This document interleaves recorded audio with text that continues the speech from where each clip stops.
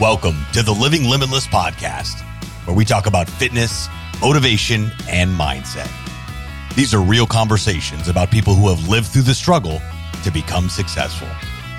And now, here's your host, Clint Riggin. Rise and shine, guys. I am back.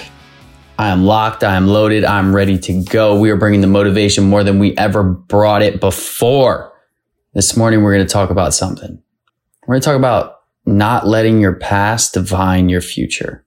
Guys, I had a fucked up 3 years of my life. I did some things that I shouldn't have. I made some decisions that ultimately affected me now. So the great thing about our past, it's behind us. We need to learn to start looking forward. Focus on what's in front of you and stop looking back, because you aren't going that way. Your past represents the person you were.